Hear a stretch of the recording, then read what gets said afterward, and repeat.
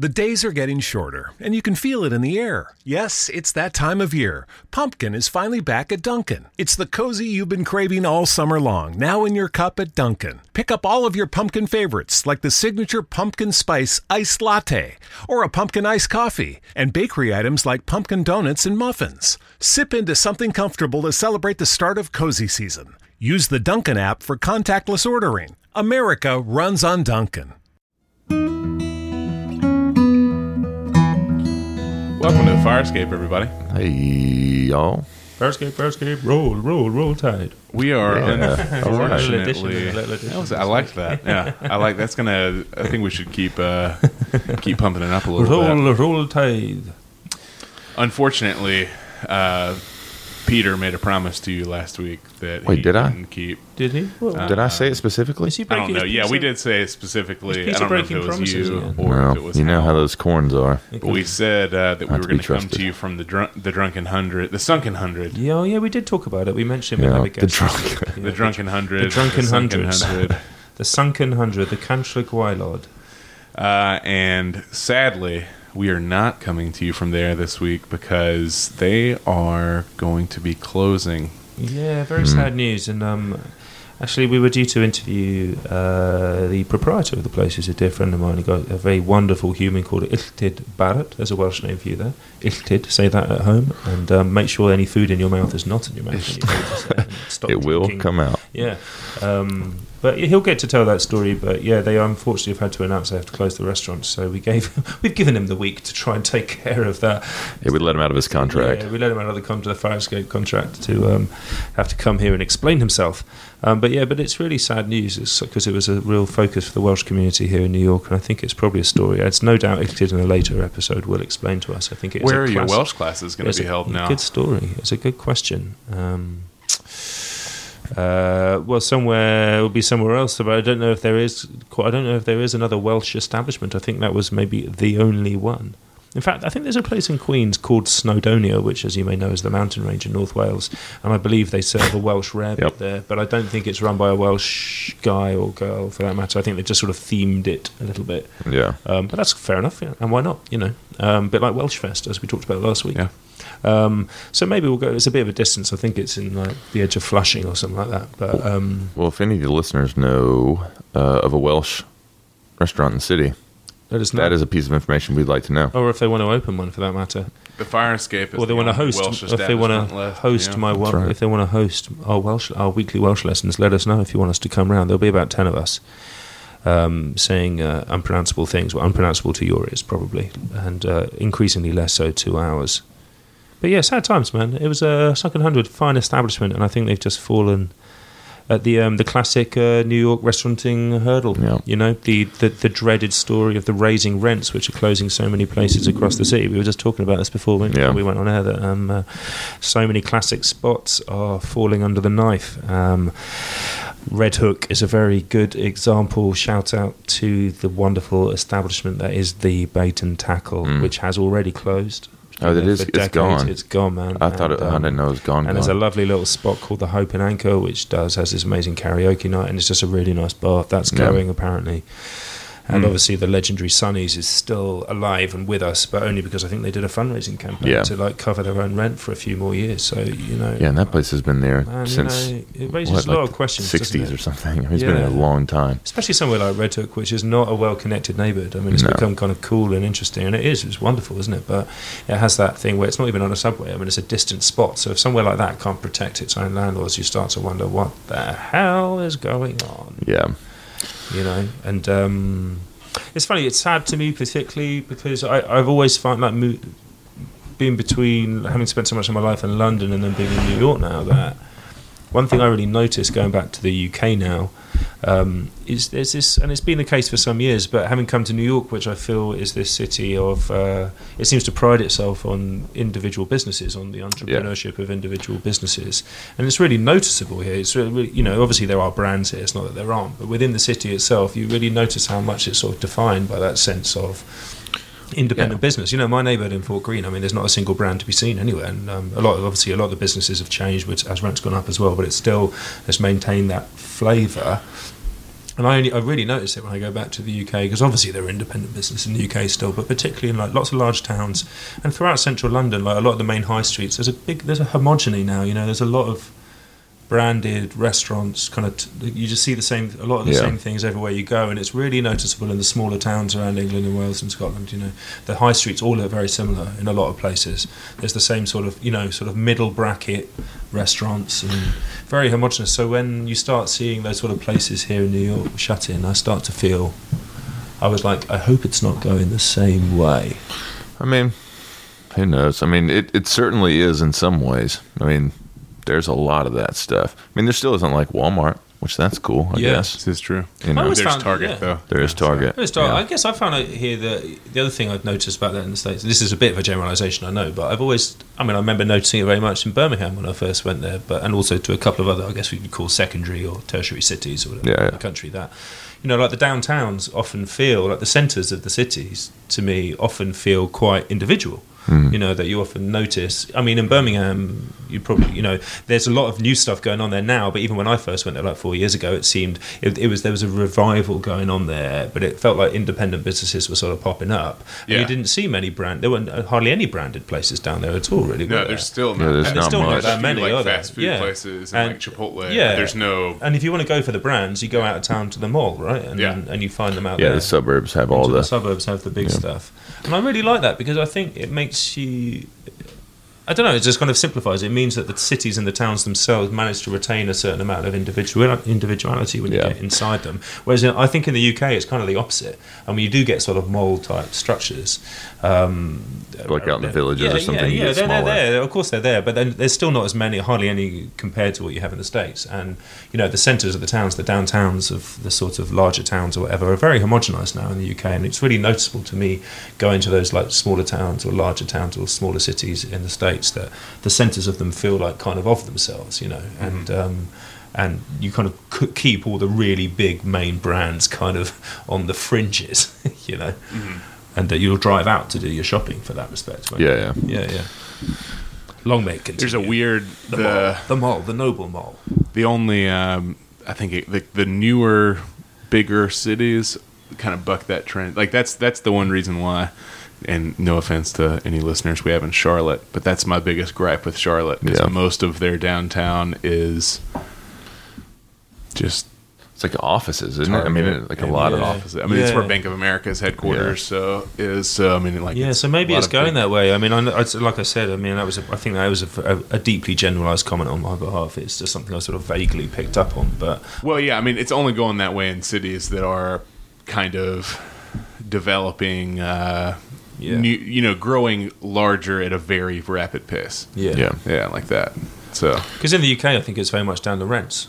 For example, that there's like an ongoing thing with the current Tory government, which is, if I remember correctly, is about business rates. It's sort of thrilling conversation. Let's talk about business rates, and I think it's what their equivalent of the business gets charged to be a business in a place, and you have to pay it to the government. I thought it's a tax, and that it's just gone up in enormous amounts. So independent business is just like we can't survive, and then the only people who can survive are these very large scale chain institutions that can come in and cover those sort of costs. I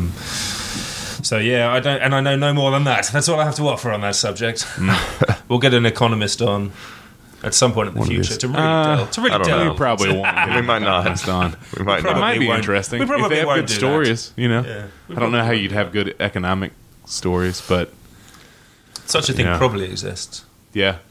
But anyway, how do we get onto that? Oh yeah, Sunken 100 closing. Sunken 100, yeah. The only Welsh restaurant in New York is closing, and we mourn it. But hopefully it might rise again from the ashes, like a phoenix, like a Welsh phoenix. If they wanted to just start serving food out of our living room, they probably won't be able to do that. But they're certainly welcome to. But it'd be nice to if they offered. Yeah. If they wanted to come around and give you a Glamorgan sausage. And that's right. That's not a euphemism. Oh man, where are you going to watch the rugby games? And yeah, exactly. When am I going to watch the rugby games? When am I going to watch it this weekend? Rugby matches. Yeah, man. Who's coming up this weekend? Who's coming up this weekend? I'm having a massive brain fart. I think it might be Wales Ireland this weekend. Oh, big match. Yeah. So are they a Celtic heated battle? Yeah, they wouldn't say that. I mean, there's always rivalry. Yeah, but it's nothing like Wales England, which was that's the weekend one before last, and that was the big one. And we lost. We got a bit of a pasting. It's fair to say. I heard that. So an interesting thing about like Wales rugby matches or Wales, whatever matches, anything that it's like when you sing the Welsh national anthem as a child, you learn different parts or different harmonies and things like that. I don't know. I just was purely exposed to that through going to rugby games, so I didn't get taught it separately. Yeah. And in fact, I can. But do you hear the people singing like harmony parts? Different harmony lines in the stadium when it's sung? Oh yeah, definitely. Yeah, because people like grew up singing their like part. Everyone learns one part, and then when you're at a match, the full thing comes together. I mean, there's that's awesome. There's actually nothing like it. I mean, it's like one of the wonders of the world that I'm concerned. If you go into what is called now the Principality Stadium, or the Millennium Stadium it was called, but before that Millennium Stadium, the Wales-enium Stadium. It was, and before that was called the Arms Park, Cardiff Arms Park, which was now the name of the adjoining ground for Cardiff Rugby Club. But if you went there for the internationals, the singing is just off the scale. I mean, it's crazy. Yeah, it's like a full-on choir of 80,000 people.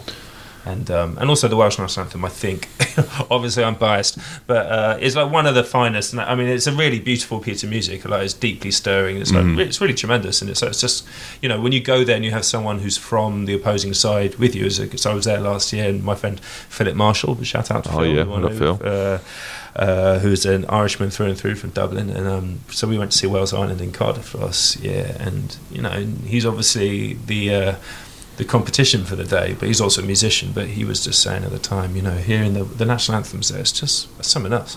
It's crazy, and you hear the harmonies, and also pre the game, there's always just lots of singing for the hour before kickoff. There's like always a male voice choir on the ground, of like 100 old boys in blazers, and a full brass band.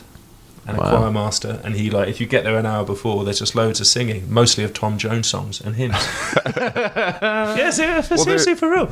And you go there, and the Welsh you get in there, like to sing, man, and there'll be some everyone will just be there singing, some hymns, Cum Ronda and like the famous ones, but also What's New Pussycat.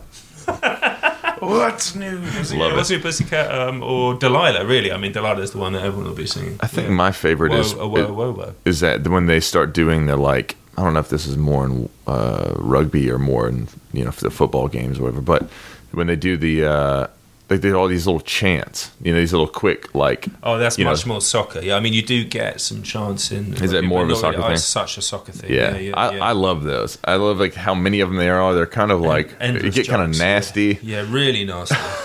I mean, I used to go to in North London. I was a weird polka. Yeah, my local team was. I mean, I grew up about a mile away from the Arsenal in Highbury, and I was when I was a kid. I was a junior gunner, so the Gunners is the nickname for the Arsenal, as some of our listeners may know, but you guys may not be aware. But that's their nickname in the Premiership, the Gunners, and I was a junior gunner, which means I was like a kid member of the club. And they used to have a separate enclosure. They may still do, actually. I'm about out of touch, but they used to have a separate enclosure in the old ground in Highbury. It's now the Emirates Stadium. They built a new stadium nearby. But in Highbury, it was an old stadium right in the middle of a really residential area. So you'd walk down these sort of residential streets, and there'd be the stadium there, and you'd walk in. And they had this whole separate enclosure for kids, and it would just be kids in there. So there'd just be 1,000 kids. Wow. Yeah, it was just mad. And all those chants would be being chanted out by 10-year-olds as much as the adults. And some really filthy language was being exchanged. It's interesting, actually, because I used to go between the two, right? So I'd go and watch the Arsenal in the football, but also I'd then be going to Wales all the time with my mum and dad, and we'd go and see Wales in the internationals, but also see... my uncle used to be the team doctor for a rugby team called Neath in the Valleys, which is near a place called Port Talbot. Neath, as you'd say. Neath. So that was the chant for Neath. So when you go and see Neath play rugby, their supporters would just go Neath, Neath, Neath, like that. Simple, straight to the point. Roll, Neath, roll. Yeah, brutal. But I've moved between the two cultures, and you go to a soccer match, as you guys say, or we'd say football match, and you'd just be exposed to dare I say it, like verbal violence. You know, like people don't hold back. You know, and it's like really tribal soccer as it is worldwide, but particularly in the UK, it's still. And like in the 80s, when I was a kid going to those matches, there was still a really big problem with hooliganism and things like that, and it was violent, man. I remember I'd come out the matches, and my parents would pick me up or friends of friends, and you'd see people just like fighting in the streets. Yeah, it was just standard. And not to romanticize it, I just remember it. You know, it was weird. And but yeah, you get lots of very fruity chants. I mean, I don't watch a huge amount of football anymore, so I couldn't summon any to memory. Yeah, I do remember one when I was a kid that the manager of Arsenal at the time was called George Graham, who notoriously I think got sent down, or he was accused of taking bungs, you know, taking money for transfers and stuff like that, I think. But he was the Arsenal, because they were a red kit. They were known as George Graham's Red Army, the Red Army. Yeah. So there just used to be this chant that occasionally would like come up around the ground. They'd just go, George Graham's Red Army, like that. Just real fast? Yeah, just real fast.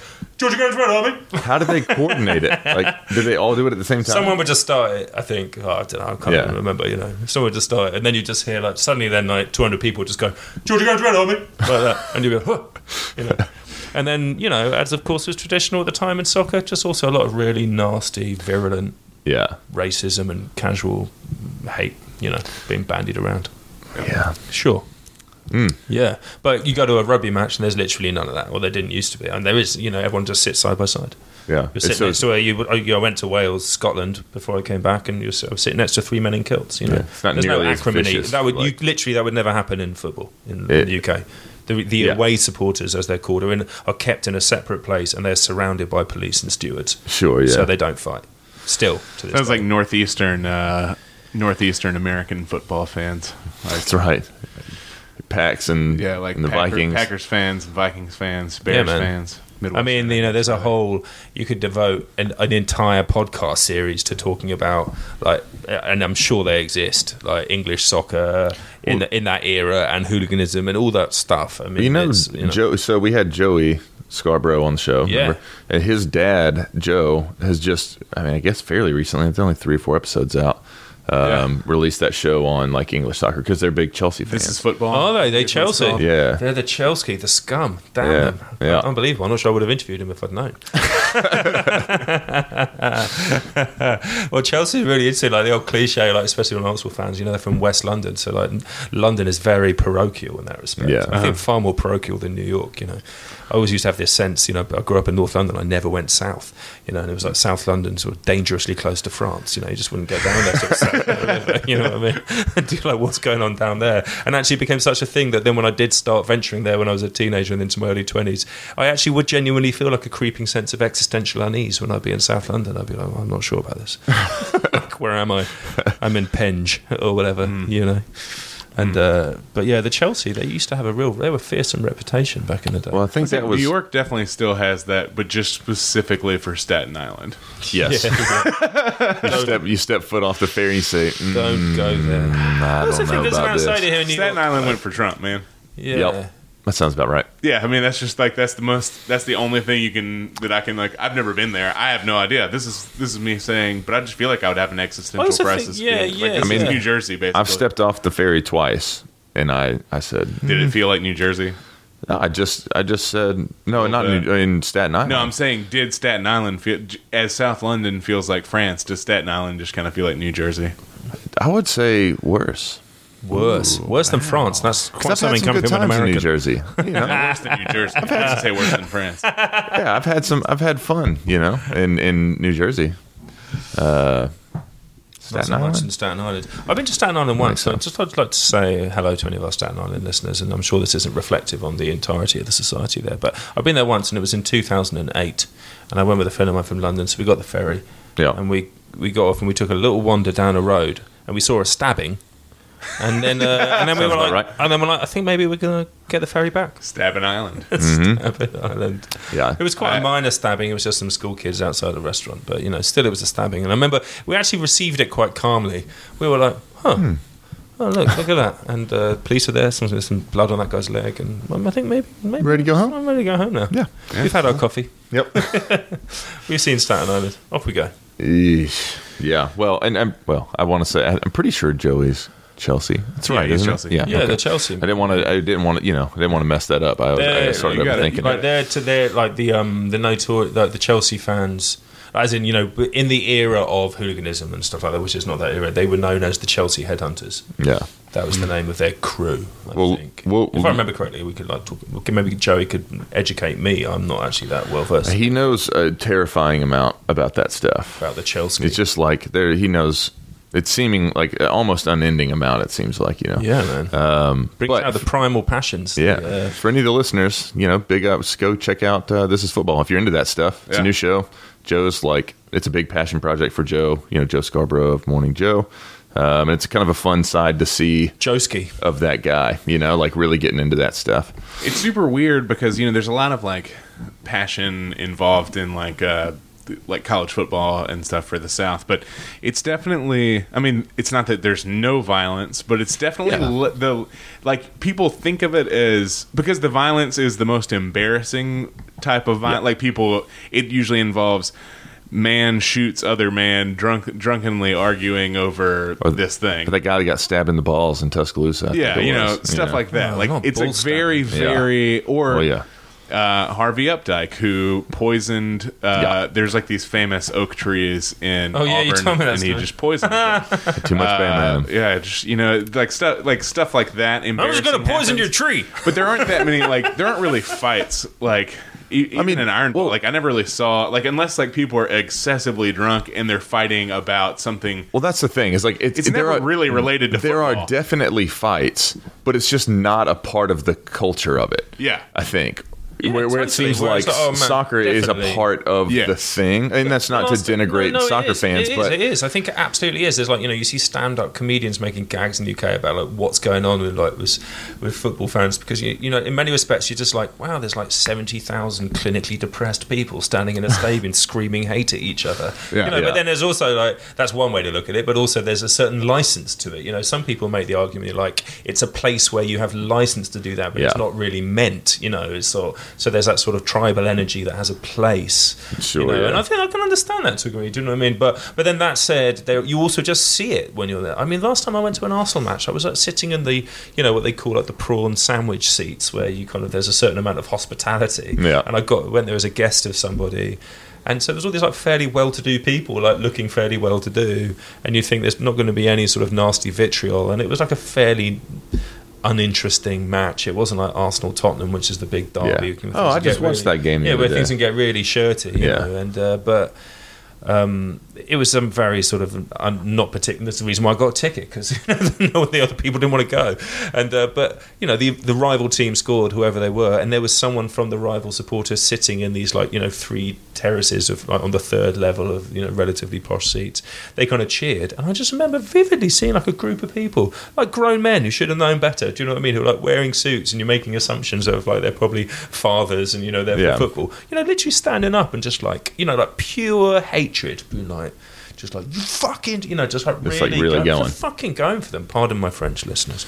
And but just to illustrate it, and I just remember sitting there being this fucking weird, dude. It's just completely unnecessary.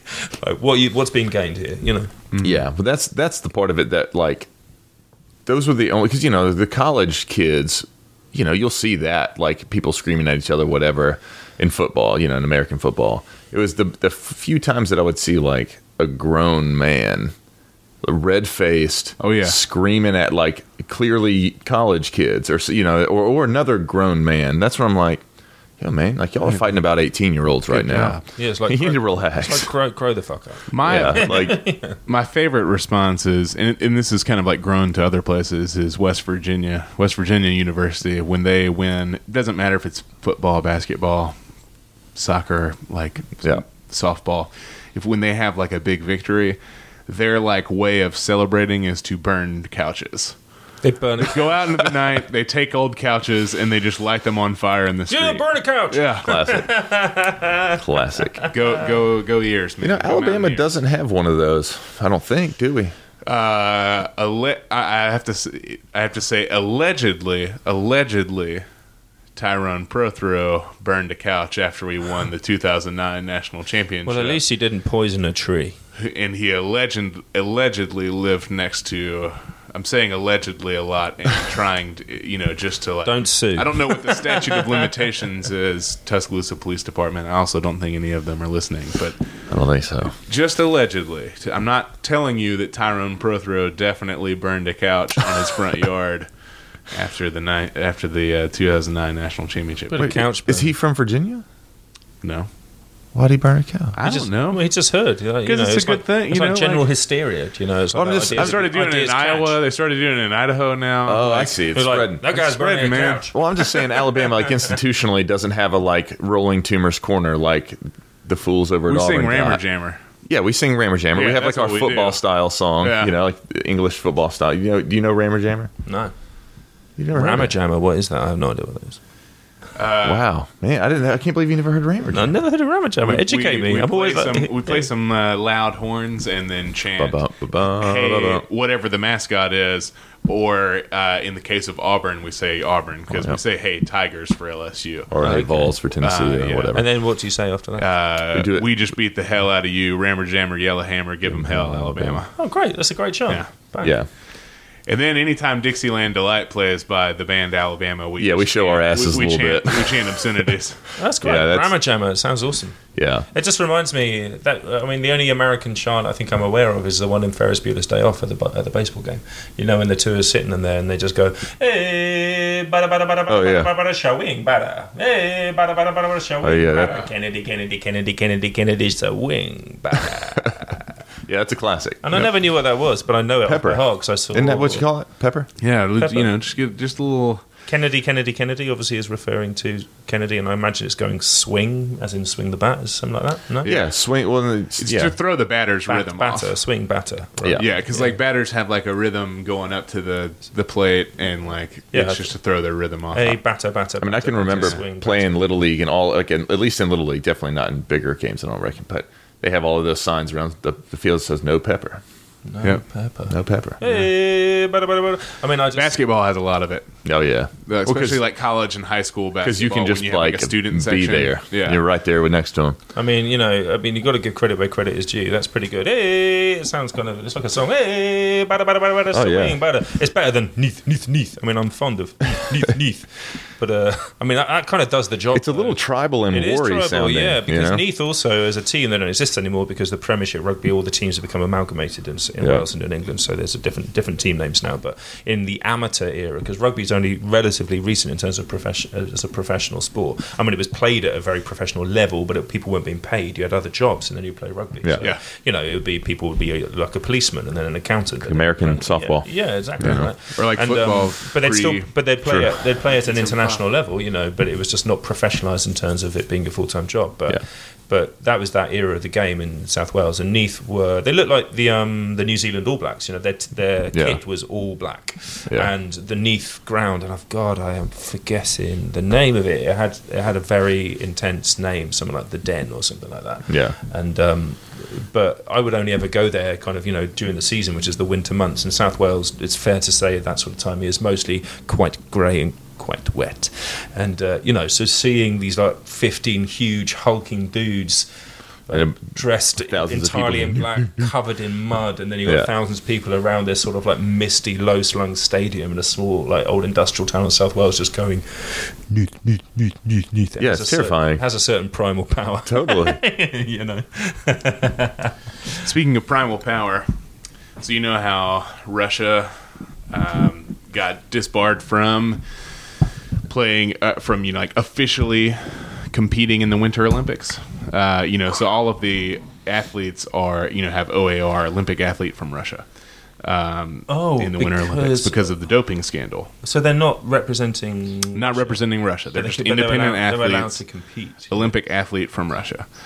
But so they can still win, like place and medal and stuff. Yeah, it's just the Russian national anthem won't play. Russia doesn't get any credit. Nothing about Russia. I see. Yeah, they're just individually. It's just sort of I didn't know that. It's sort of Olympic shaming. Yes. Yeah. Anyways, one of those Olympic athletes from Russia got caught doping. No. Alleged. I mean, that's the thing. He tested positive for something. Guess what sport? This is Winter Olympics. I'm going to say hurling. Curling? Curling, I mean. Curling. Yes. Curling. Was it curling? Yeah. I said Yes, it was curling. That was genuinely a guess. How do you cheat in how do why do you need steroids? In what? Yeah, in what I was about to say, capacity what drug is do you that take? going to? Yeah, like what- Adderall? Like Yeah. Ritalin? yeah, something like that. Like I really need to focus. yeah, Gotta like, get them traps super jacked to, like beer. Like I have no idea, man. Maybe you need a downer. Maybe you need Smoking to the be, maybe you marijuana need- cigarettes. Yeah, maybe you need to be very chill. So maybe he just caught with some Xanax in the system, or like Yeah, that too just much, feels too much like the weirdest- dandelion tea. Yeah. I just need to be on the level. I just need to be little very on the chamomile. level. Yeah. Also heard someone was mentioning how the two ostensibly biggest directly exported sports from Scotland now are golfing and curling, and they both involve yelling at an inanimate object that's moving. Yeah, that's true. But only one of them has Donald Trump as a major owner in one of the sporting homes. Curling. Yeah. Donald loves to curl Yeah. his own hair. Obviously. And then in other Olympics news, it's happened again, y'all. It's happened again. Another Eddie the Eagle scenario. Have y'all seen about this story? No. Elizabeth Swaney she is doing the freestyle ski halfpipe for the country of Hungary. Let's go. Her grandparents are Hungarian. She lives in America. When she was in undergraduate school, she ran in that crazy circus show race of the California governor's election, with Arnold Schwarzenegger and Gary Coleman and all this stuff. Now she is a recruiter for some tech companies in the Bay Area, but she is competing she competed in the women's freestyle ski halfpipe by basically going to different World Cup things, competitions, and just finishing without making any mistakes. And if you finish in the top 30 in any world things, that can qualify you to be in the Olympics. I love that. So she was finishing in the top 30 because there were only 15. Her best finish is 13 out of 15. And I think the other two girls fell. Yeah. And that's doing actual tricks. So she's just in. She just finished. We'll post the video to this thing. She does not do she does one trick, which is she goes up the half pipe and spins around and then comes down switch off the half pipe. Love that. It's on skis. She's just going back and forth. She is there. Dude, that's great. And she is just very slowly. In watching fantastic. listening to the announcers try and she's going for a taking it real safe. She's going up the pipe, going up the pipe, and she's going back down. She's going back down the pipe, going back down the pipe, and she's finished. And she does just 180 at the top, and they're showing the judges she can do some tricks, and working the she does not fall. She has not fallen, and she's finished. She's definitely finished. She's finished. She came in dead last, absolute last. But beautiful, dude. She's an Olympian. Is she having a great time? You get that? I mean, that girl can get the Olympic rings tattoo. But I love that. Is she having a great time though? Oh yeah, I think fully so. Embracing it. That is so. I believe so, dude. Classic. I'm just trying to do the best for myself and represent Hungary as best as I can. Yeah, Hey, man. You know what? I got nothing to say about that. Roll Tide to her. I really hope to inspire others in Hungary to take up freestyle skiing, and I hope that contributes to a greater number of people out there freestyle skiing. Yeah, right. Is she the only one from Hungary? Yes. Okay. I think so. I'm pretty sure. I said that pretty confidently, but I think so. Yeah, roll indeed. Yeah, that's awesome. Man, representing the smaller nations. So they are now going to change it to make sure that you have to get more points in the World Cup, a certain cap off of points, not just finish in the top. Oh, well, because they think that she's embarrassing the Olympic movement by not doing more, by finishing. Whatever, man. That's a testament to just human ingenuity. Just I'm going to get up in this thing. I love people that. will always find I'm that's a cool absolutely story, isn't it? fascinated by people like Eddie the Eagle, the cool runnings dudes, people figuring out ways to get through the loopholes of the Olympic qualifying and just being this is a person. I would say that is our entire mission statement of the Fire Escape. That is the spirit. Yep. How can we just manipulate and kind of slide through the different channels and get to where we ought not be? Yeah, exactly. Feel the rhythm, feel the rhyme. Come on, people, it's bobsled time. As Cool Running so memorably put it. Love that. Maybe, perhaps, I'm the bridge to those who want to get started in the life of freestyle skiing and I want to show people that, yeah, it's possible to get involved in freestyle skiing through a variety of backgrounds. Boom. Wait, what was her name again?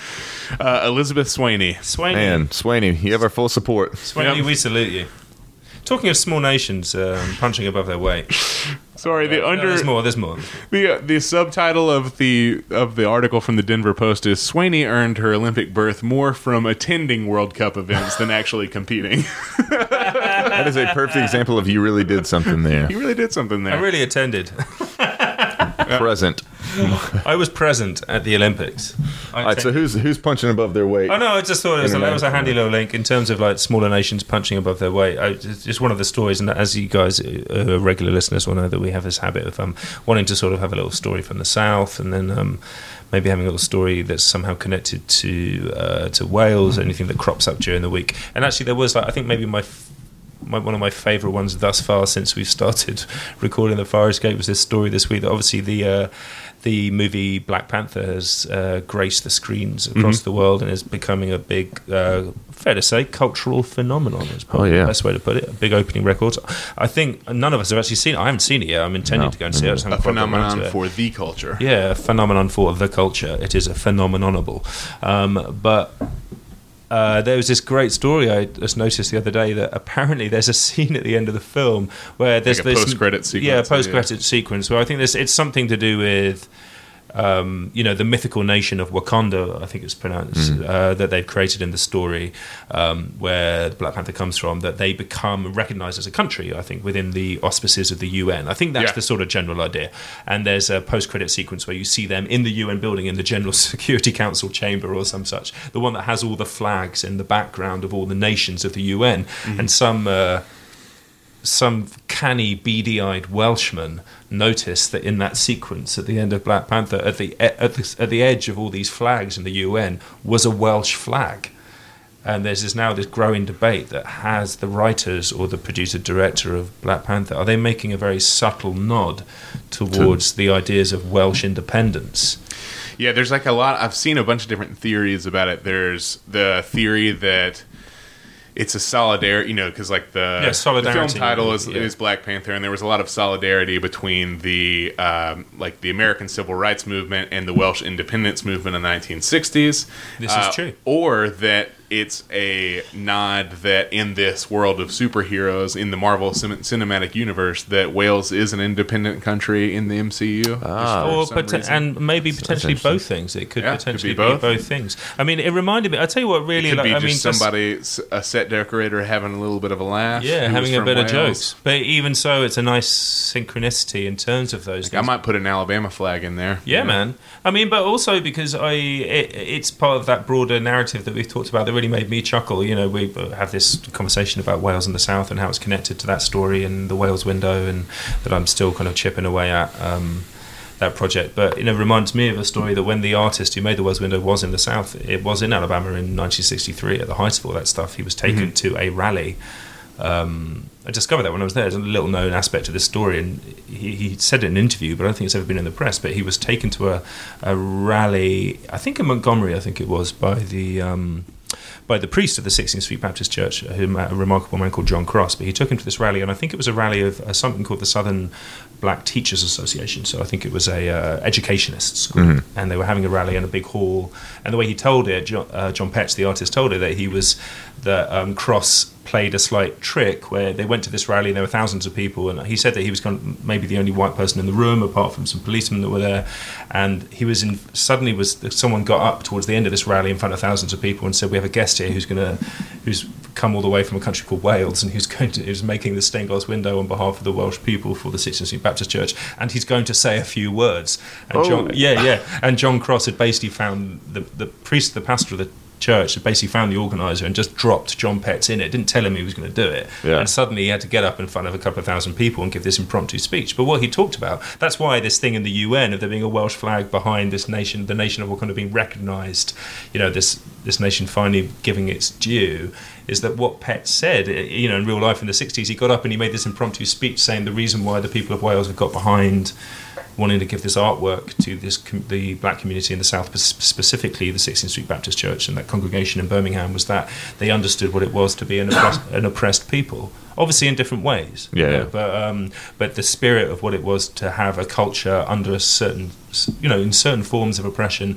And he referenced, I think, in that speech that he made, he referenced the idea of not being able to speak a language and not being able to fully indulge a cultural heritage under, auspices. And he was referring, of course, to the long history of Wales's relationship with England and the English crown. But so I just had that in mind when I saw that story of the Welsh flag being popping up in Black Panther, in just like you said, Coulter, in connection with the Black liberation struggle. It really made me chuckle, because I was like, wow, what a remarkable thing to sort of echo up, because that is really like, I mean, I think there is a resonance there. There is a correlation in the maybe in the most broadest of senses, And but for that to pop up in that film, which is so specifically about that, I think that's very telling. It's a really telling little nudge, whether it was purposeful or not. But I mean, I can't quite see how it can't be purposeful. But it just made me think maybe that will nudge things further towards an awareness of the of some of those historic connections, just like you said.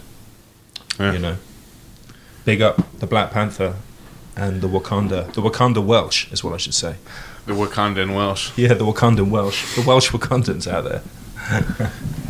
Yeah, dude, I just thought that was like I don't know, super interesting little Easter egg. And, of course, an Easter egg. In a post-credit scene, people are going to dissect absolutely everything, which nerds. Yeah. We're just like, you know what? Yeah. And I wonder what other flags are there as well. It'd be interesting if maybe people have noticed the Welsh flag, but it made me think also maybe there's a Catalonian flag. Well, I'm looking at the, maybe there's a Basque flag. Yeah, Basque. Basque. I'm looking right. No, see, that's the thing about it is they're all, you have I don't know what this is. Obviously, American flag, stars and strapes. Japanese flag, either French or no, that's not that's the Belgium. The Belgian flag. The Flems. It might be the oppressed Flems. The Flemish. And then, old Wales. And on the far right corner, all the way towards the... is it the last one? It's the last one on the right. In this specific frame. I mean, arguably, there may be some set dresser who basically needed a spare flag. It also might be a reference to Lin-Wen Brennan, apparently, who works for Lucasfilm, which is a part of that whole MCU, Disney, big conglomerate, who is... He's from Pembrokeshire, is where I'm from. Look at that. So, he just may have done it as a little sly gag. Or the people who worked for, who knows? Or for Lin-Wen. Most likely, we have somebody who works for Marvel Studios who's a Fire Escape fan. Yeah, I think that's probably definitely that's the more likely. I think it's undoubtedly that someone at least 2 years ago when they first started post-production for that film was aware in the future of what we're going to do, our interest in these subject matter, specifically my interest in this curious story about a Welsh artwork in the Deep South which somehow connects Wales and the civil rights movement. Undoubtedly that must be some sort of future prophecy that they were enacting in that movie. Well, that's a little ridiculous, but what's more likely is that they read the Vice article about Welsh Fest. Yeah, that's much more. Yeah. Or just simply became a big fan of the show and right on the cutting floor day. Yeah, maybe they edited it in there. Yeah, CGI. Yeah, it's just CGI'd it. Or they did a little pickup shot. They were like, you know what? Let's change the. You got to get back out there. Yeah. Someone hire the UN for the day. Yeah. Yep. I think that's what happened. Just hire the UN. Someone quick. Good guys, got any? Obviously, that's the Welsh Wakandans, which is a connection we've all been waiting for. But got anything this week bubbling up from the southern states? Anything rising from the heat of the south? I can say friend of the show or friend of a friend of the show. Ben Rains has that had that article recently. Oh yeah. With the ambassador from the Republic of Benin in Africa to the side of the Clotilda, because we've mentioned the Clotilda in the previous alleged side of the side of a ship that is possibly Clotilda. Yeah, we mentioned that. You've been very lawyerly today, C-Bob. Yeah, make sure you're keeping your speech. Well, on this one, I just want to be factually, historically accurate. I don't want to be, I respect stuff. it. And on the someone's got to do it around couch here. burning, I just don't want Tyrone Prothero to get in trouble. Yeah, absolutely. No, we don't want that. Alleged ships. You need to be very careful about these things. That's right. But we've mentioned the Clotilda, haven't we, already in a previous episode? Yes, we did. Yeah, so for those of you who didn't tune into that previous app, I can't remember which one it was, but it's there somewhere. Back in the mists of podcasting time. Was that of Portals and Portals and Prince Madoc? It might be. That is, yes. I think that was there it. you are. Look at that. Episode 16. Of course, Peter jumps in there as the official archivist. That's me. If you the listeners know anything about me, it's that I've got a steel trap brain. Once it comes in here, you can always tweet him a question. I'll never forget Archives. it. In which episode Archives. did you archive this topic? But yeah, we spoke about it in Portals and Prince Madoc, which is the story of the last ever slave ship to the States, which was in the mid 19th century, called the Clotilda, and they've discovered Ben Raines, who's a reporter for Alabama.com, who's a really, I think, by all accounts, a pretty excellent journalist. He's the son of a very famous Alabama journalist called Howell Raines. Great name, dare I say. Is that right? That's his name, Howell Raines, but with the anglicised spelling, Howell. And Howell Raines wrote a very excellent book about the civil rights movement, which is passing me by, but I'll remember, maybe we'll send a link. But he also was the editor of the New York Times for a period of time. There you go. There it is. But Ben Raines' son does a lot of kind of interesting discovery stories for Alabama.com, and he came up with this. They discovered a wreck on the shore of what river again? Is it near Mobile, right? You put me on the spot Mobile? right here, man. Yeah, down in the Gulf Coast. Yeah, on the Gulf Coast. They've discovered a wreck, and they think... The Spanish River. On the Spanish River. And Mobile River. And they think it may be the wreck of the last surviving slave ship in contemporary history. Yeah, that they burned because of the slave trade, which was illegal from 1808 forward. Anyway, but we mentioned that previously, but the really interesting follow-up story is they allegedly, they think that it was probably the wreck of the Clotilda, and if you look on Alabama.com or just search this, you'll find the story. But there's a follow-up story where an ambassador from the country of Benin, which I think is in West Africa, visited the site, and it's a really remarkable piece of journalism because that's right, isn't it? He visited the site, didn't he, to sort of perform a form of a ritual to sort of absolve not only himself but like aspects of Benin and the society for selling their people in the apparently first place. Not like fully absolved, but just to ask for forgiveness. Yeah. And there's some stuff about there's a bottle of liquor. He's taken some liquor with him. Gin. And something else. Like spits it out over the water bottle. Absolution. Yeah. And it's very moving to read because he's deeply distressed, isn't he, this guy? Yeah. Functionary and well, it's like permeated the culture there too. Apparently it's still a thing when you go to super sad, but like when you go like over to people's homes, instead people don't like to sit near doors because that was like people would have already sold you. Yeah, your relative may have already sold you, and you'd sit near the door, and then people would like bust in and take whoever you. was by the door would be taken. That's terrible. Yeah, so. And it was the royal family, I think, if I remember the story, that he was a descendant of the royal family. A descendant of the royal family of Benin of that period who'd sold people on. But there's also a really interesting bit in it where he says, I'm asking for my personal forgiveness because I'm connected to them. And he's doing this sort of personal thing, but he talks to Ben Raines about how if it is proven to be the Clotilda, that there'll be delegations of people probably coming from Benin to perform like the proper rituals of forgiveness and absolution and those things in order to try and lay those ghosts to rest. The voodoo. The voodoo. Like literally, voodoo priests. Yeah, literally voodoo priests. And because he explains in this article, of course, the idea that within that belief system that your ancestors walk with you and that there's they have an impact and an effect on the life that you're living, and there's a like a deep spiritual necessity to address those things. It's not an abstract concept, And so that was a really remarkable, worth a little cursory Google. Yeah, it's something, and that's also like really, not to get like super. I mean, I guess we get deep as we get as deep or as shallow philosophical as we wish. But I mean, there's a lot to that of like dealing with. That's something like in America that we just don't deal with. Like we have not dealt with how. We haven't dealt. I was listening to Brian Stevenson, who is the head of the Equal Justice Initiative in Mobile, who's erecting the lynching memorials there, and I believe like a slavery museum, possibly. That might be completely wrong. Anyways, he's look him up. Look up YouTube videos. He gives a good TED talk. But like we don't deal with the fact that like this is essentially like this country. There was a genocide that happened, and like we came here. We took the we came here on the basis of like racial difference, stole land from Native Americans, and then on that same basis of racial difference, we said, yeah, it's totally okay to steal these people from their homeland, bring them here, force them to work for free and suffer torture and death, and then that ends, and in order to preserve like that status quo, then there's this like separation and otherness and fear and terror and just nothing's ever we haven't really like assessed. There's not a culture, and it's the same in the UK, I think, very much so. I mean, there's something, maybe it's what's shared, and there's like broad topics to talk about that, in terms of how, what you call that and how far it stretches. But it's a cultural mode, isn't it? Not wanting to look back.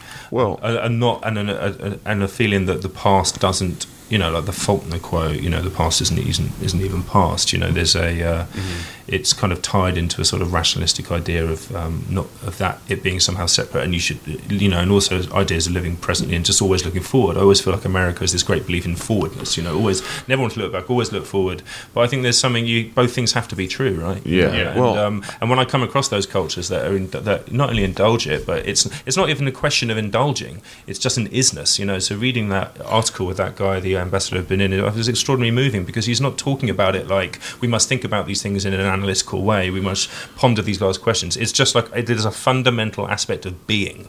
They're just like, this is an isness we must, like, there's no getting away from it.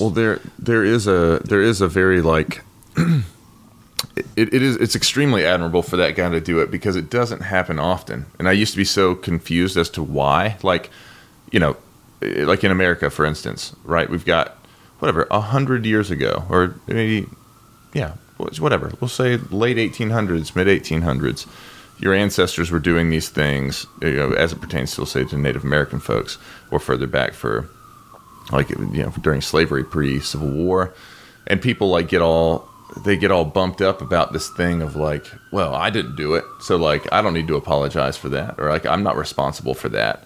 And I for a long time was confused, like why people wouldn't just be like, well, why can't we just talk about these things? You didn't do it, so why can't we address the fact that it happened? So why do you find it so difficult to talk about? And I think it was my buddy Chad, who's Lakota, and he said, I think it was him that had told me that. He was like, well, you have to think about, like, this thing happened as it pertains to like the Native American folks. A lot of people, the ancestors of these people currently made a lot of money by ranching and taking this land and doing all this stuff, political stuff, whatever. There's a lot to gain from the ousting of Native folks from their land.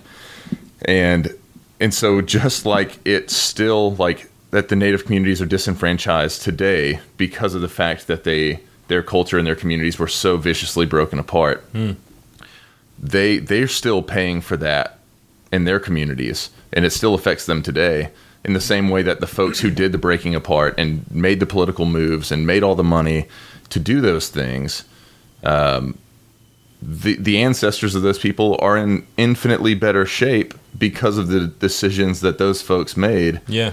So like, and he told me that as like that's why people don't want to talk about it, is because we're still suffering and they're still benefiting. Yeah. And if you address especially in America, you address the fact that if you address that, then you don't get to say bootstraps. I did this myself. Yep. I worked hard. I don't owe this to anybody. Well, sure you do. Yeah, and also, and that doesn't make you guilty. It just it should be acknowledged. Yeah, but still work hard, and like the idea. That's always the idea that I run across with like my grandparents or people of that thing. It's like I worked like really hard. I'm like, yeah, but there's also the thing you can kind of forget that, like, I mean, just even practices that were around until not even that long ago, like in the 90s, like redlining and stuff like that. Like, yeah, you worked really hard, but like the reason why you worked hard and were able to buy things is because people allowed you to. Like, people allowed you to buy houses in nice areas where the value was going to go. And go get an education. Your thing was going to appreciate. Yeah. Like, that's something you can't, like, like undersell, as far as you could have never, ever owned, like, your family could have never owned slaves. You could have moved here and been an immigrant, and like your family could be immigrants from like the late 1800s. It doesn't matter if you're a white person. You had a leg up because you were allowed to buy a house in whatever neighborhood you wanted to. You were allowed to go to whatever school you wanted to, as long as you could get in. Like, that's the difference is, like, yeah, you worked for all of your things, but you also had every opportunity. You just did have more opportunities. Like, that's the thing. But like, you had more opportunities. Yeah. Well, and I mean, based on, like we were saying, like, race, skin color, whatever. I mean, if a guy from the Northern Cree in 1898 who didn't somehow get massacred says, I'm going to work as hard as I possibly can. I'm going to do everything, 20 hours a day. I am busting my ass. I'm going to do this because I want to be a businessman, right? Whatever. I want to own my own drugstore. And then, Philip Jones from wherever, whose family immigrated from Wales, sure. Jones. Wales. See, basketball. Like, it doesn't matter. Like, the amount of effort given by both parties has almost no effect on what their outcomes will be. Well, it has 100% effect. Or, like, the amount of effort is, like, you just have to work less hard if you're a white person. No, but I'm saying if they gave the exact same effort. Oh yeah, if they gave the same effort, it doesn't matter. Like, then it's like, I can tell you exactly who's coming out on top. Exactly. So I don't know. I said all that just but it's just like both things, of course, can be true. And that's what makes it very tricky. Is that it doesn't. It's like no one's negating anyone's hard work, because people, everyone has. People, life can be tricky when you have privileges as much as it can when you can't, and it's no one's negating that some people have worked very hard, but yet there's something that need, acknowledging the fact that that there are other people who have found that more difficult, and having the opportunities is not that much of a stretch. But I don't think at the same time it negates the efforts that other people have made. The work you've had. Of course not. I mean, it's just a case of the steps that then are made is the question, and that's something I still feel I'm definitely engaging with or being tricky, because life can be difficult just within your own frame of reference, and also broadening your frame of reference to understand how difficult it is for other people is enlightening, and makes you question how you live yourself, and makes you think about how you should be grateful for what you have, and all those things, and that's really important.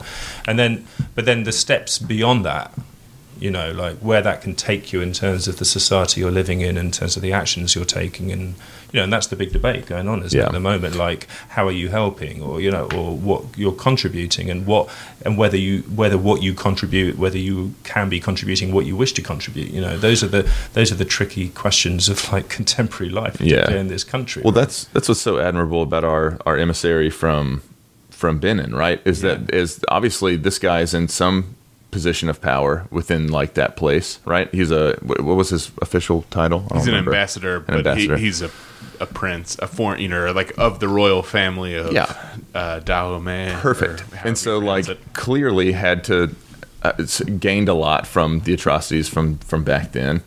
And, like, that's what's so cool. That's my only point. It's just saying, like, hey, I benefited from this terrible thing that happened, so I want to not only acknowledge it, but go and, like, do my, like, whatever, my ritual of absolution, or my forgiveness ritual, or whatever. As but Brian just recognizing would say, get proximate, because like that's the work. Is like, don't, because a lot of people have all the, especially on social media or in, like, philosophical conversations, people like try and come up with all of these, like, well, how do I do, like, what's the most, like how do I do justice in a way that's, like, how do I think the right way? How do I say the right things? How do I fix these things? And, like, I don't think that not that those aren't good questions to ask, but, like, the answer is, like, get proximate to the problems. get in uncomfortable situations, like talk to people, hear people out, go see things that are true and that are a part of history, and you know, don't wait till you have the answers, because you'll never have the answers like sitting by yourself in like an ivory tower. And actually, you know, the Ambassador from Benin, where it really raises, you know, the first thing I thought when I watched it, it's just like it was just again the same thought I've had before. It's just like we don't have the means. You know, we have like somehow got into these societies where we seem to have evolved ourselves away from these ideas or rituals or means, or even on the most personalised basis. Because what you encounter, reading that article or there's a little video of it, I think as well, is that, you know, he has an individualized means to try and approach that, and that's tremendously important. It's almost like a creative act, you know, whether it's the writing of a poem, and you know, I think in the States and in the UK, or more generally Western society, you know, there's, and as much as on the right as on the left, there seems to be an increasing cynicism about such things. Do you know what I mean? That like the individualized ritual, whatever that might be, you know, and often we think of it in these terms, in terms of art. Often, you know, like I painted a picture, I wrote a poem, and it's easy to be really dismissive about that, because you're like, well, what's really that doing? You know, well, I always feel like the act, you know, what you see that the Ambassador from Benin doing is something deeply personal, you know, and he's reciting something, he's entering into like a sort of, you know, his own personalised way of getting into the sort of spiritual state of that, if you will, But in order to do that too, he's physically going to the place. Physically going to the place. Instead of just thinking about something. Yes. But there's that sense of enacting that is something that that's what I'm getting at. Yeah. Is that when I was watching it, I was tremendously moved, and my first thought was just that. I was like, I feel like we seem to have lost our means of enacting these things. You know, and then there's a lot, and we don't, and then there's, as a result of that, there's a huge amount of disagreement, it feels now, going on about like what is the means to enact those things, and whether it's the right or the wrong way. And it was very striking to watch someone who had such a personalised means of going, like you said, approximating himself, and it's deeply personal, deeply valid. He has a way and means that is seemingly also not only within his culture but within himself. And I just sat there being like, I don't know, where do we do that? Like, how do I like? Well, I was like, what do I do? And I was like, well, I think for me, my means is through like trying to get to these questions is through artworks, and you hope that in the process of creating something, it then reaches out to other people, and that contributes towards the dynamic of things shifting and changing. And certainly there will be some people that feels valuable to me. It also feels like kind of my way that I understand and how I get into that.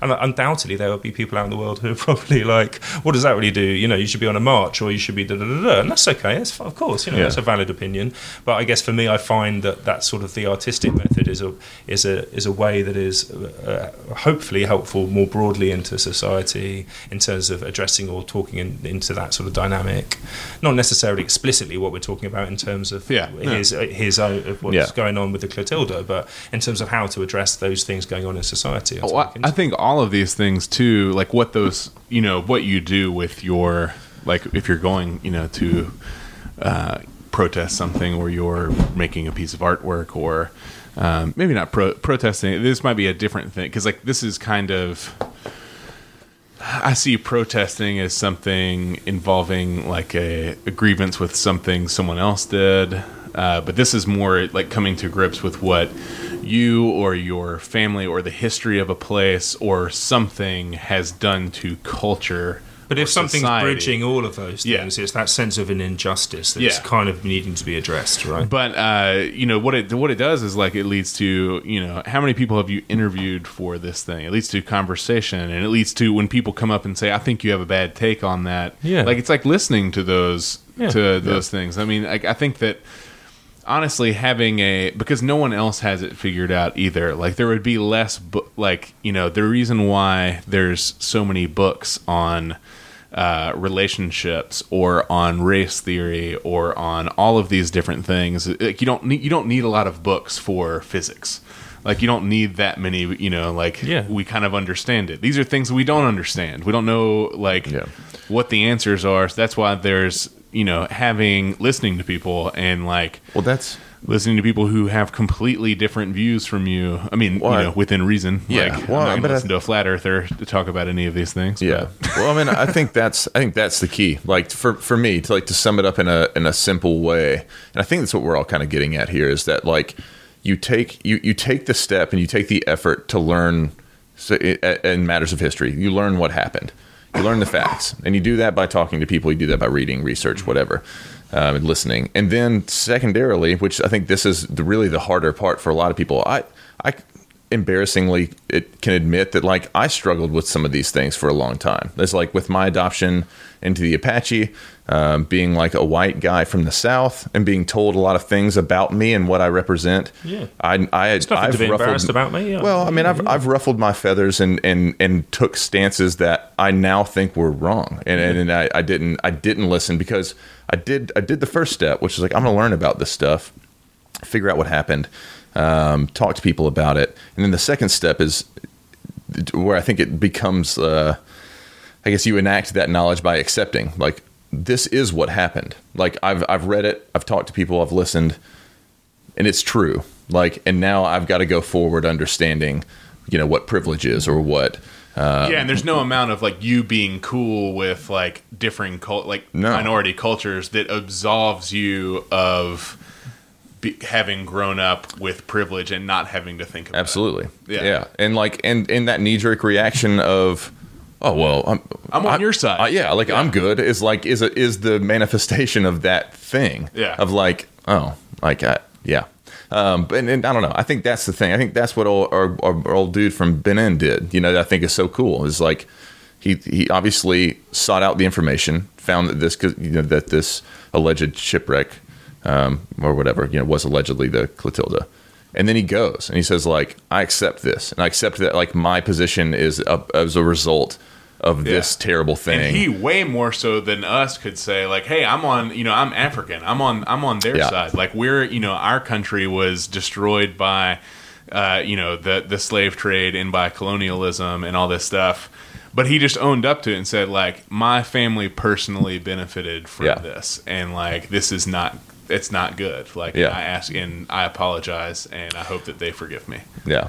That's a grown move right there. Yeah, that's a hard thing to do. I'm very moved by it on the specificity of his, particularly looking through his family history, because I think that's something that increasingly everyone buys into that and believes in the debt and gets moved by the depths of those things, and following one's own line in that respect, I think has real benefits in terms of like seeing how that flows back and also maybe trying to grapple with an idea of how that plays through you, because those are belief systems that the idea, like so with the ambassador from Benin, it is an isness for him that his ancestors are present with him.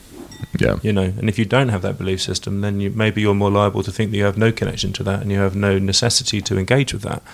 And that's obviously has its own value, but maybe you then engage with the sense of what your history is and how you got to your position in a different way, in a more abstract conceptual way to do with, maybe economics or whatnot, But it's very striking for him that there is the sense of his lineage and his responsibility to his lineage, or how he is the embodiment of his lineage, is something which is present. It's not like split off. Do you know what I mean? It's not a separate thing, and that for me is the thing that I find most striking. Because I guess at times I struggle with a lot of the contemporary debates. Is that not that I disagree with a lot of the principle of what we've just all been saying, is that I always am bothered by how can we make these things personal, because things become so abstracted by ideas of theory and academicized language.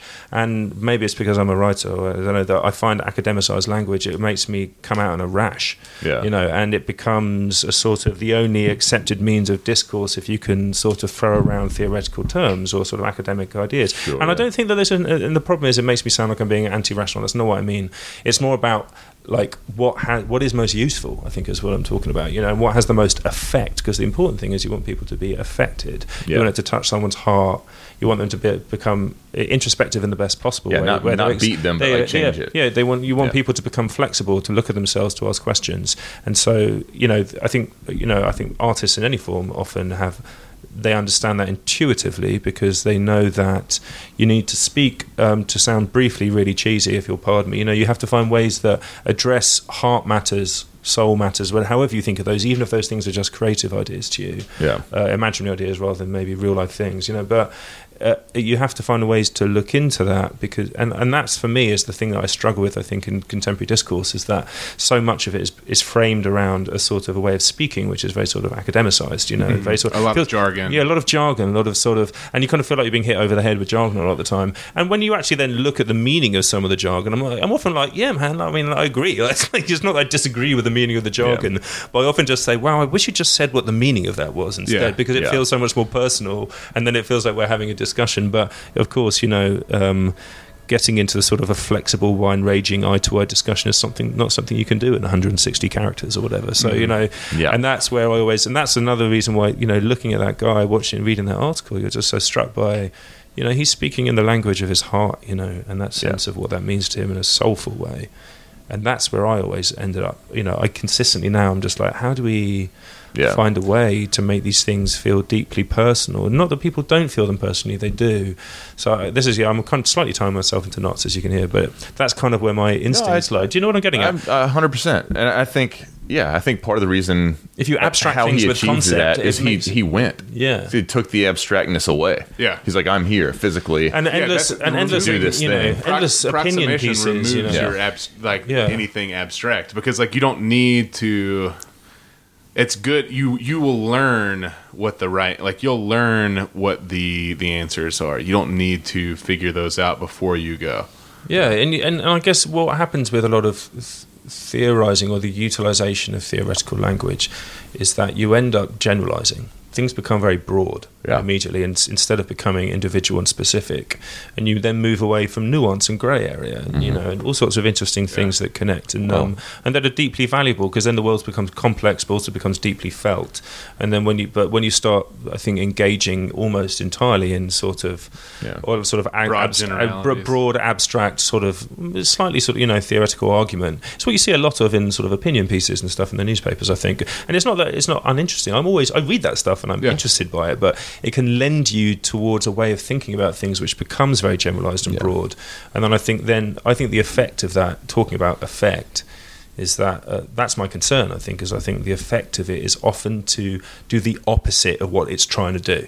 And what it's trying to do is wanting to enlighten you, but actually, weirdly, the effect of indulging in a lot that way of writing or speaking is actually to distance you. Broad generalizations are how we get prejudices in the first place. Yeah. That's 100% how they happen. But then if you start, weirdly, you often find then there's that discourse where if you then start kind of trying to counter it, then you feel like you're the one being vague because you're not using the language which is like, the sort of accredited way of talking or thinking about things. That's the tricky part. That's where internet, for it being such a useful tool for like internet or for information sharing and stuff, it can. You hear that, internet? You're on notice.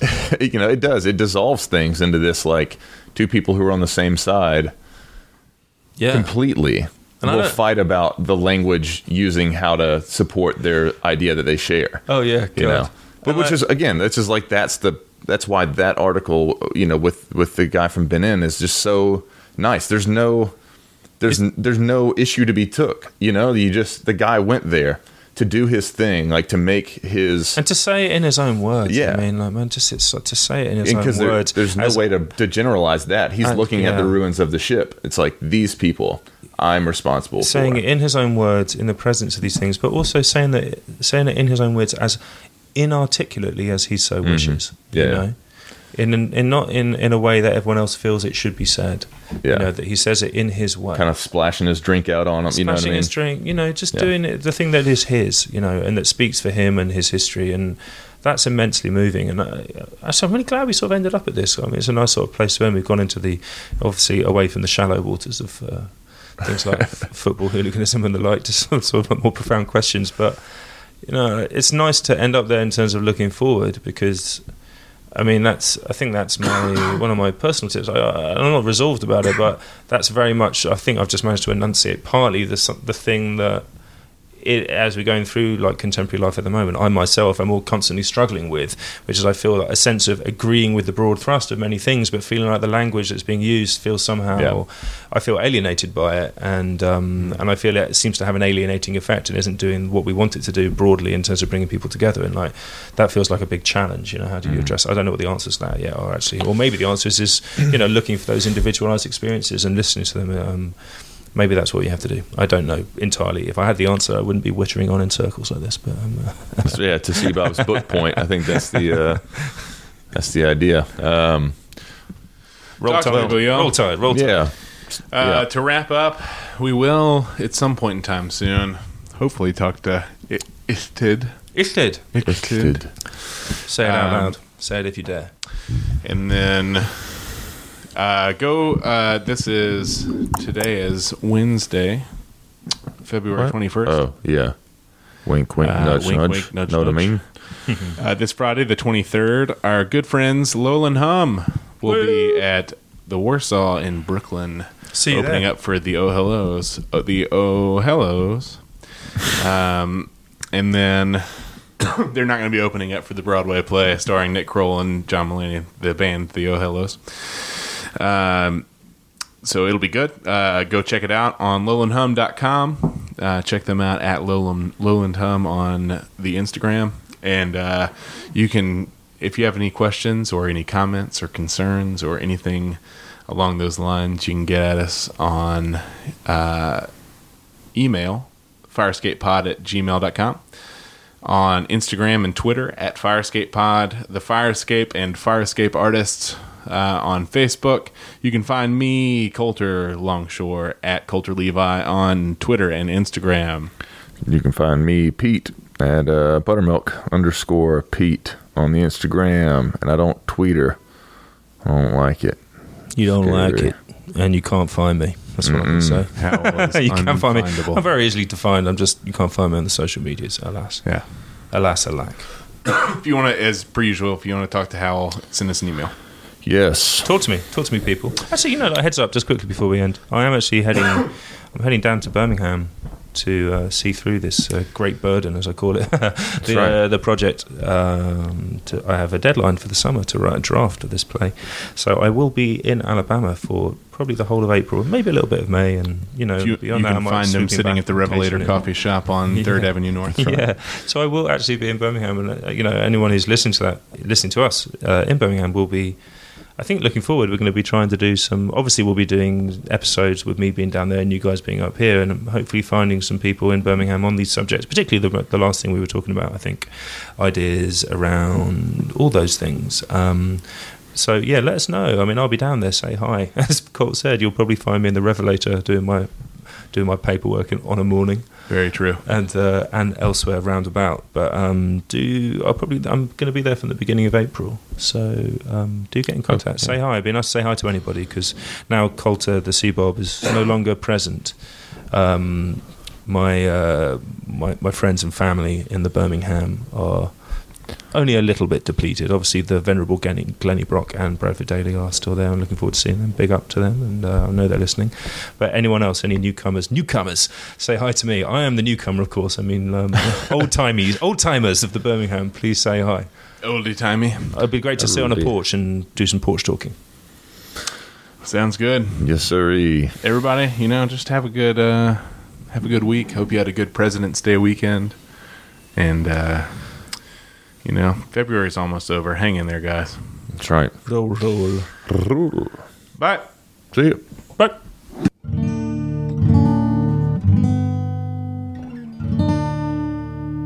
What's wrong with the beer we got? I mean, the beer we got drank pretty good, don't it? The days are getting shorter, and you can feel it in the air. Yes, it's that time of year. Pumpkin is finally back at Dunkin'. It's the cozy you've been craving all summer long, now in your cup at Dunkin'. Pick up all of your pumpkin favorites, like the signature pumpkin spice iced latte, or a pumpkin iced coffee, and bakery items like pumpkin donuts and muffins. Sip into something comfortable to celebrate the start of cozy season. Use the Dunkin' app for contactless ordering. America runs on Dunkin'. The days are getting shorter, and you can feel it in the air. Yes, it's that time of year. Pumpkin is finally back at Dunkin'. It's the cozy you've been craving all summer long, now in your cup at Dunkin'. Pick up all of your pumpkin favorites, like the signature pumpkin spice iced latte, or a pumpkin iced coffee, and bakery items like pumpkin donuts and muffins. Sip into something comfortable to celebrate the start of cozy season. Use the Dunkin' app for contactless ordering. America runs on Dunkin'.